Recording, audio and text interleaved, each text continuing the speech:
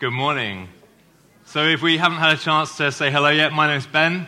I'm part of the leadership team here at International Harvest Church. It's great.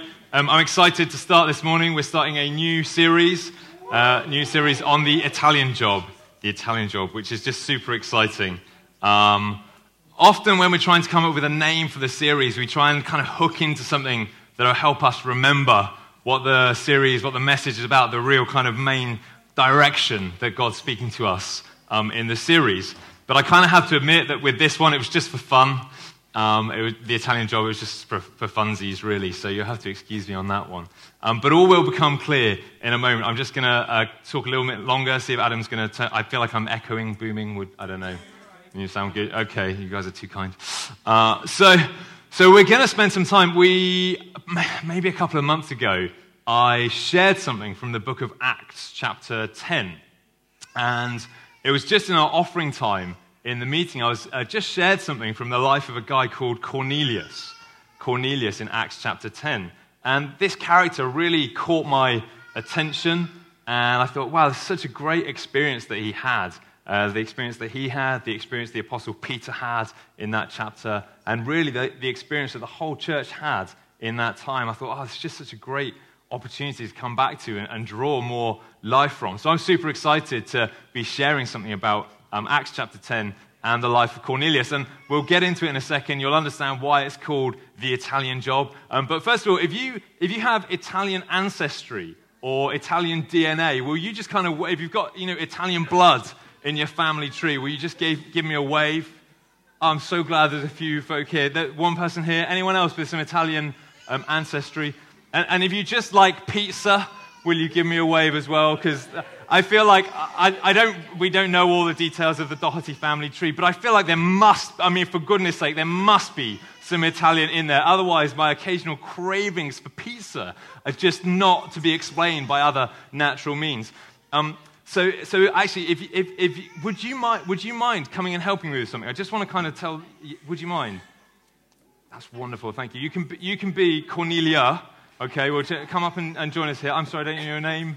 Helen. Thank you, Helen. Okay, so Helen's going to be Cornelius or Cornelia, and so the story of Cornelius. I just want to kind of talk a little bit about it. We're going to come back over the next few weeks and read what the Scripture says about his life, but just to kind of warm us up to the story of what happens, you've got Cornelius or Cornelia over here is one of the main actors in this story, one of the main players and participants. And the other character in this is a guy called Peter. So I'm not quite sure how to decide whether you should be Peter. Peter has a dream in the middle of the day, noon actually in the book of Acts, we're told he falls asleep at lunchtime. So if you regularly fall asleep at lunchtime, I just want you to give me a wave. You can be qualified. Okay, right, so we're going to come over here. Cecil, will you come and you can be the Apostle Peter for me?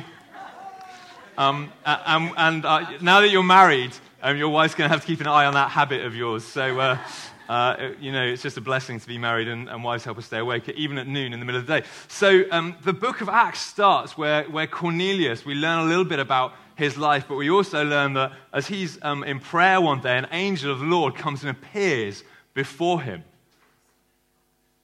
Will you give me a wave if you want to be an angel of the Lord? Maybe. Will you come and be an angel? Because you'll get to come and be an angel with me. That would be amazing. I'm sorry, I don't know your name. Gloria. Oh, Mrs. Gloria. Okay, yes, of course. Sorry, I should. No, okay. This must be the Lord's providence, because in a moment we're going to reunite the angel or the angelic lady with her less angelic husband, but you're lovely anyway. So Gloria, will you come and will you appear to Cornelius over here? Just, appear to him. Yeah. Precisely like that, because the Scripture does tell us that he distinctly saw an angel, but the angel felt the need to say, "Don't be afraid." So it probably was a bit of a dramatic kind of introduction. And so the angel says, "Hey, I want you to send and get this guy, Simon Peter, who's staying at another town down the coast, a town called Joppa." And so Cornelius goes, "Okay, that sounds like a brilliant idea," because when the angel tells you to do something, you would say yes. So thank you. You can go, and you're going to appear to your husband / Peter in a second. But you're going to send people to go down the road. And so Cornelius sends people down to where Peter's staying, and they arrive there the next day at about noon, which is when, as you can see, our actor here is fast asleep. But he has a vision, so it's okay. So if you're ever falling asleep in the middle of the day, just say, no, I was having a vision from the Lord. just want to help you with that one there. Yeah, okay. And then the angel, well, actually, it's a vision of a sheet that comes down, and a voice says, speaks to him about preaching the gospel, sharing the good news about who God is with people that he would never have thought to share that with otherwise. And so Peter goes, okay, right, well, I'm going to do that. I tell you what, Cornelius, would you mind heading back to home? Because actually it was a delegation from Cornelius's family home. So Cornelius sends these people, and they take Peter back across. He's woken up now, which is brilliant, because it's very helpful if you're awake when you go to preach the gospel, I'm told. And so he appears and he preaches to Cornelius. But what we also learn is that while the guys were traveling, this is great. These guys are excellent. It's not a setup at all, but I'm hugely grateful. No, I know that you'd hardly know that we hadn't practiced, would you? So here they are. But the best part is that Cornelius has worked really hard and has gathered a whole load of people in. We're going to try. Thank you, Sarah. That was excellent. But we're going to try it again with the rest of you. Follow Sarah's lead. A whole load of people. Excellent. Okay, great. And as Peter starts to share the message, he hardly gets through.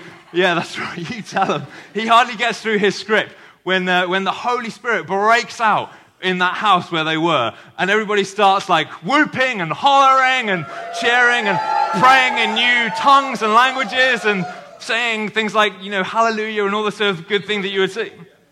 Oh, come on. Yeah, you're really excited because it's amazing. This is the first time that the Holy Spirit breaks out in a church of people that weren't Jewish by ethnicity in a really miraculous way. And so it's like God's way of displaying that he's bringing in all the nations of the earth. And today that's us lot here this morning. It's a great privilege. So thank you. You guys have been excellent. That's just a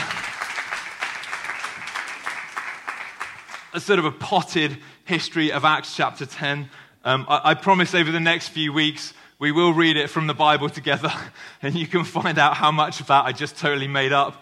I'm pretty sure it's all in there somewhere. But this morning I want to focus in just on the first couple of verses of Acts chapter 10, verses 1 through to 7. Just really that introductory section. It's up here on the screen so you can see I definitely didn't make up this bit. Let me read this to you. So, at Caesarea, this coastal town, there was a man named Cornelius, a centurion, a Roman soldier, in what was known as the Italian regiment. He and all his family were devout, God-fearing. He gave generously to those in need, and he prayed to God regularly. One day at about 3 p.m, he had a vision, and he distinctly saw an angel who came to him and said, "Cornelius." Cornelius stared at the angel in fear. "What is it, Lord?" he asked. And the angel answered, "Your prayers and gifts to the poor have come up as a memorial offering before God. Now send men to Joppa to bring back a man named Simon, who's called Peter.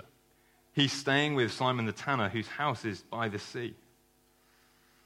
And when the angel who spoke to him had gone, Cornelius called 2 of his servants and one of the devout soldiers who was one of his attendants. He told them everything that had happened and sent them off to Joppa. Father, I thank you for this word. I thank you for the life of Cornelius. We thank you for all you did in his life and his experience. We thank you for how you spoke to Simon Peter in that time. We thank you for all you did with the start of the church in that time as well. God, we thank you. That's such a powerful example to our lives. And we pray that over these next few weeks with this series, you'll speak to us. Holy Spirit, we pray you'll speak to us. Bring this passage, bring this experience to life for us and change us. Change who we are. Change how we think. Change how we see the world around us. Amen. Amen. You know, one of the first things I noticed about Cornelius was that he was an unlikely candidate. He was an unlikely candidate for this episode, for the things that God would do through him. The name Cornelius, it's probably more like a family name or a surname than his first name. And the Cornelia tribe or clan or family was one of the oldest tribes, one of the oldest families in Rome, in the Roman Empire. To give you some sense of that, the highest political office that you could rise to in that time, approximately 1/3 of the men who had held that office came from the family, the Cornelia family So they were of that kind of ancestry. And really, this guy was of a very kind of probably wealthy background, probably kind of had lands or a farm or some kind of aristocratic upbringing, perhaps. He was well-to-do. He was posh. And that was the man that we were dealing with here. We kind of just read a glimpse of that in his name. But for somebody like that to sign up and serve in the Roman army at that time, he had two things on his mind: fame and fortune.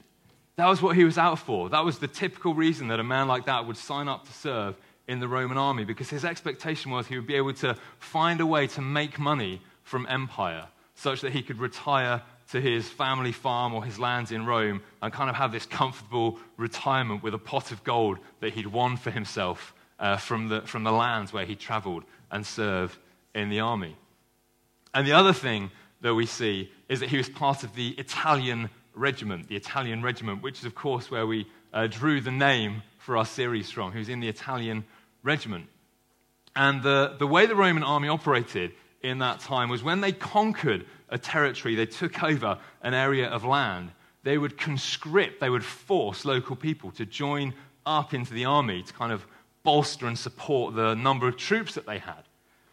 But to make sure that they didn't have a risk of mutiny on their hands from giving all these local folk swords and shields and spears and so on, from arming the locals, they would mix in amongst them. They would have in a garrison town like Caesarea, they would have some regiments that would be made up of local conscripts forced in, but they would usually have one regiment that was made up of Roman or Italian individuals who could be relied on not to turn into a rebellion against Rome if things started to get a bit messy with the local people.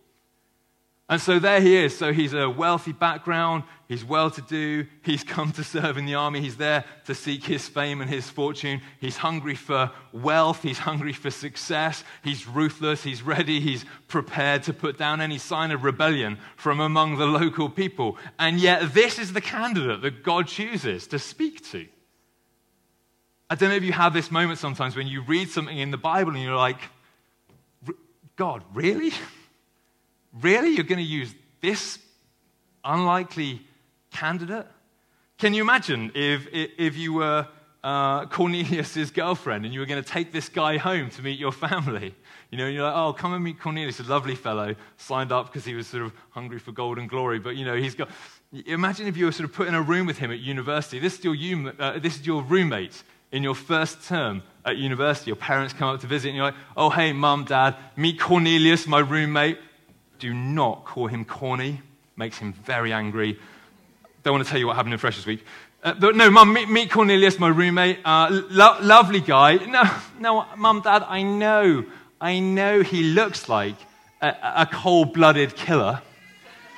But underneath, Mum, underneath, he's a cold-blooded killer.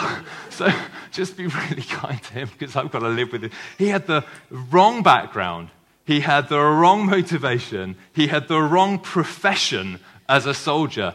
And yet, can you imagine that God chose this guy as the unlikely candidate for what he wanted to do in that time?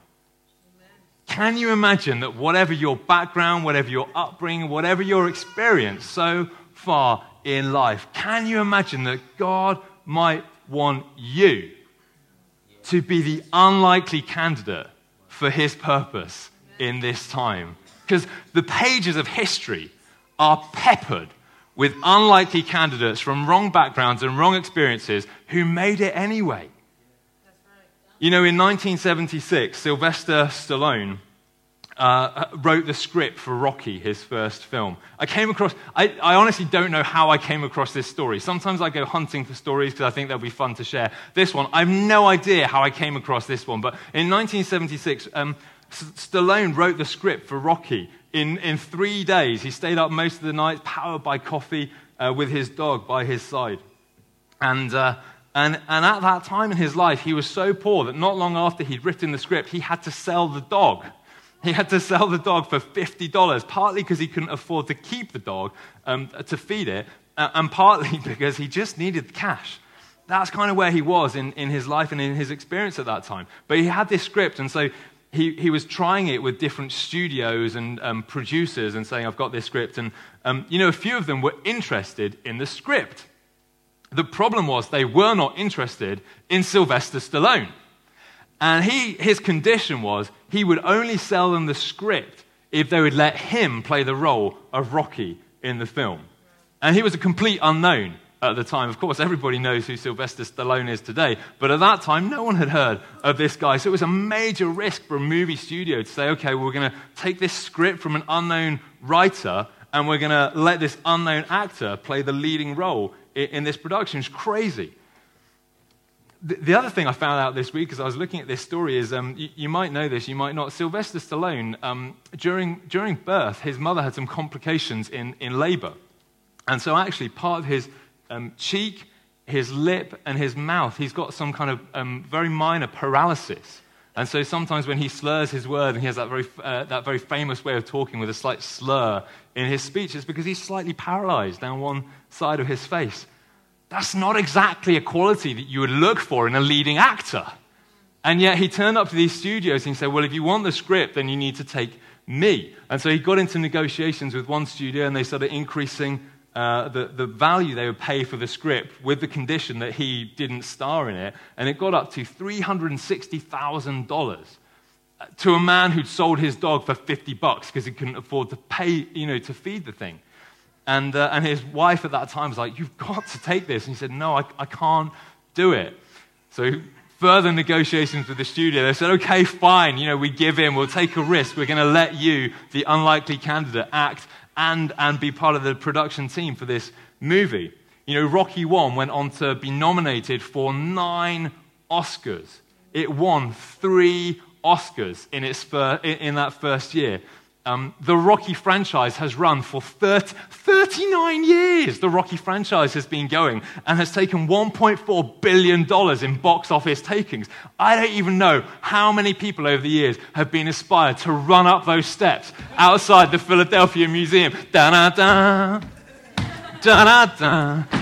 And if you've never done that when you've run to the top of your own stairs, yeah, that's right. Everybody's done that. Of course you wait till there's no one else in the house. That's okay. We've all been there. Huge success from an unlikely candidate. Maybe you recognize this other guy as well. One moment. There you go. Who recognizes this guy? Oh, we've got Abraham Lincoln. Thank you. Yeah, Abraham Lincoln. What about this other guy? Distinguished looking fellow. Anyone know who that is? It's Edward Everett, who we've never heard of. I've never heard of him until I came across this story. You see, Edward Everett was billed as the main speaker at the Gettysburg Address. Gettysburg, where there was a great battle between the North and the South, and Abraham Lincoln gave one of the most famous speeches of his life. A speech that went down in the history books, that's memorized by American students, that's recited every 4th of July, 77 years ago. If you've ever watched any American film, you'll probably know that speech. Hugely famous speech, but did you know that Abraham Lincoln was number 2 on the agenda? Edward Everett was the renowned orator, the speechmaker, the public speaker of his day. Everyone was expecting that to be the speech that they would write home about. And yet Abraham Lincoln stood up. His speech was 272 words, probably lasted no more than 3 minutes compared to 2 hours of whatever Everett had to share. And by the way, I'd just like to say I subscribe to the school of oratorical style of Abraham Lincoln. So I do try to keep things brief when I possibly can. But if you do want to have a 2-hour sermon, we can sign up for the Edward Everett way of doing things. 272 words, 3 minutes of speech, and yet remembered through the generations by an unlikely candidate who signed the Declaration of Emancipation that brought an end to slavery in the United States, who started the American national banking system and the mighty dollar as we know it today, a unified currency for the United States, and a guy who laid the groundwork for reconciliation between the warring parties of the North and the South. Abraham Lincoln was a very unlikely candidate, and yet used by God mightily in his generation. I read another story a few months ago, and I'm desperate to read it to you, and I'm going to read it from my notes because it's such a powerful testimony. I want to get it right from this article that I read. It was about a pair of native missionaries in Africa called Ahmed and Michaela. I think I'm saying those names right, Ahmed and Michaela. And they were nervously traveling on a bumpy road through dangerous bandit territory to meet with a guy called Wasim, the leader of an outpost from their mission. The only thing is, Ahmed's car broke down, so they ended up staying with their fellow worker slightly longer than they had planned. And so he took them on a visit to one of the Bible study groups that he had started. The only thing was, much to the surprise of Ahmed and Michaela, the Bible study group was made up entirely of the bandits. So they traveled with this guy and entered into this hut where they saw this group of around 30 men sitting there with guns and ammunition belts slung around their shoulders. And as they entered the hut, the leader of this band of freedom fighters opened his Bible and started reading. "You have heard it said, an eye for an eye and a tooth for a tooth." He read on the rest of that scripture. "What did Jesus say here? Tell me in your own words." And for the next hour, the 30 men discussed the words of Jesus, considering his commands that were so radically opposed to their own traditions, wrestling with the conviction they must begin to obey them.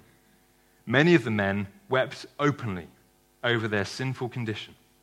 Many of the rebels had already given their lives to Christ, and the group had been slowly diminishing as one by one new believers returned to their homes to share the word of God with their families. The leader remained for the sake of those who had not yet changed.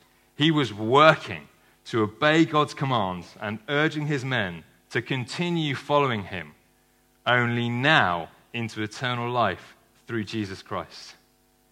You know, the leader of a gang of bandits is a very unlikely candidate for missionary work. And yet God chooses and uses unlikely candidates. You know, this is a message for anybody who feels overwhelmed and underqualified for the position they find themselves in life. I don't know what situation you're in life at the moment. I don't know what pressures are on you or what you're stretching yourself into. I don't know what God's called you to in this season.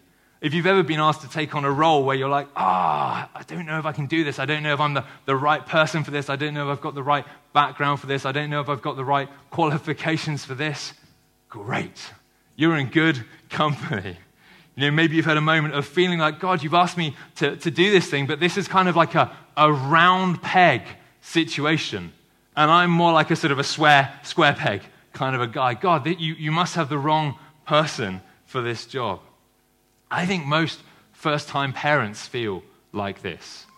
I don't know whether, if you remember the first time when you became a parent, and there's that moment where the midwife leaves. And you, in your heart, you're like, no, don't you realize? You're kind of trying to stay cool for the sake of your wife and other people around you, but you're like, don't you know I am not qualified for this job? I don't have the necessary qualifications to do this thing you're asking me to do. Most parents feel like that at some point or another. You are in good company with Cornelius and with the rest of us. If you want to meet an unlikely candidate this morning, just say hello to somebody new in the coffee queue. I love being part of a church of unlikely candidates. I love the fact that we have people here from different backgrounds, different experiences, different opportunities in life, all kinds of different folk, people from, who the first person in generations of atheists or generations of Buddhists to become a Christian. And suddenly you see through them the goodness of God starts to change different parts of their family life. People who never thought they'd end up studying in Newcastle and yet brought to Newcastle by the purposes of God. People who tried to leave Newcastle and yet drawn back to serve God in his purpose in this time. People who've made mistakes in their life. People who know, we've fallen short. God could never forgive someone like me, surely. People who know that we've fallen short. And yet, I'm convinced that God can see those things and forgive those things. You know, I was thinking, this theme of unlikely candidates. You know, Jesus was a completely unlikely candidate for the work of God. Completely unlikely candidate. You know, if you were God looking down from heaven and saying, where am I going to send somebody to be the savior of the human race? You would never have chosen someone from a backwater village in occupied territory where the circumstances surrounding his birth had the people in the village asking questions, where it just didn't look like on the surface this was the kind of savior that humans needed. And yet, when Jesus spoke, people heard the truth. When he prayed for the sick, they were healed. And when he died on the cross, he reconciled broken men and women like you and me to a relationship with God in heaven. He was a complete... And if you've ever had a moment of feeling like, God, I feel like I'm a completely unlikely candidate to be a Christian. God, could God forgive someone like me? Could God, you don't know the things I've done, the places I've gone, and the person I've become. God, could you really forgive a person like me? You know, that's when I look at the life of Jesus. I look at the fact that he was an unlikely candidate on an unjust cross so that we can be unquestionably certain that it doesn't rest on us. It rests on him. It rests on what he did to set us free from the past, from the background, from our lack of qualifications, from our lack of doing the right thing or being the right kind of person. It's not about us. It's about him. And so this morning, if you feel like you're that unlikely candidate, there's an opportunity in a moment to respond to God. Say, God, today I just choose to recognize it's not about me. It's about Jesus. It's about who he was, about what he did. We're going to have an opportunity to respond in a moment. But I just want to say something else for the rest of us. If you ever feel downcast and discouraged, if you ever feel, bothered and brokenhearted, I got to tell you, when I read my Bible, I don't read my Bible because I'm spiritual. I read my Bible because I'm encouraged by how messed up everybody is in there. I'm encouraged to see that God used anybody and everybody who was willing. I don't read my Bible because I'm good. I read my Bible because I'm terrible. And I need to see, God used normal folk just like us. The pages of your Bible are full of messed up people, selfish people, spoiled people, powerless people, worried people that God used anyway. Powerful. You see, the thing is, when you read the scripture, you read these people, you sit alongside their lives, you see them, and you read their experience. They'll empathize with you. They'll sympathize with you. They'll agonize with you. But sooner or later, they'll tell you to grit your teeth and just get on with what God's called you to do. So I want to pray for us this morning that we could rise up and be those unlikely candidates to make an impact in this generation. And to help us with that, I'm going to ask the guys to put on a prayer that I wrote out earlier. And if you can receive this with faith, why don't you stand with me? And if you feel like an unlikely candidate this morning, I just want you to give me a wave. Let me know that you can receive this message. And we're going to pray.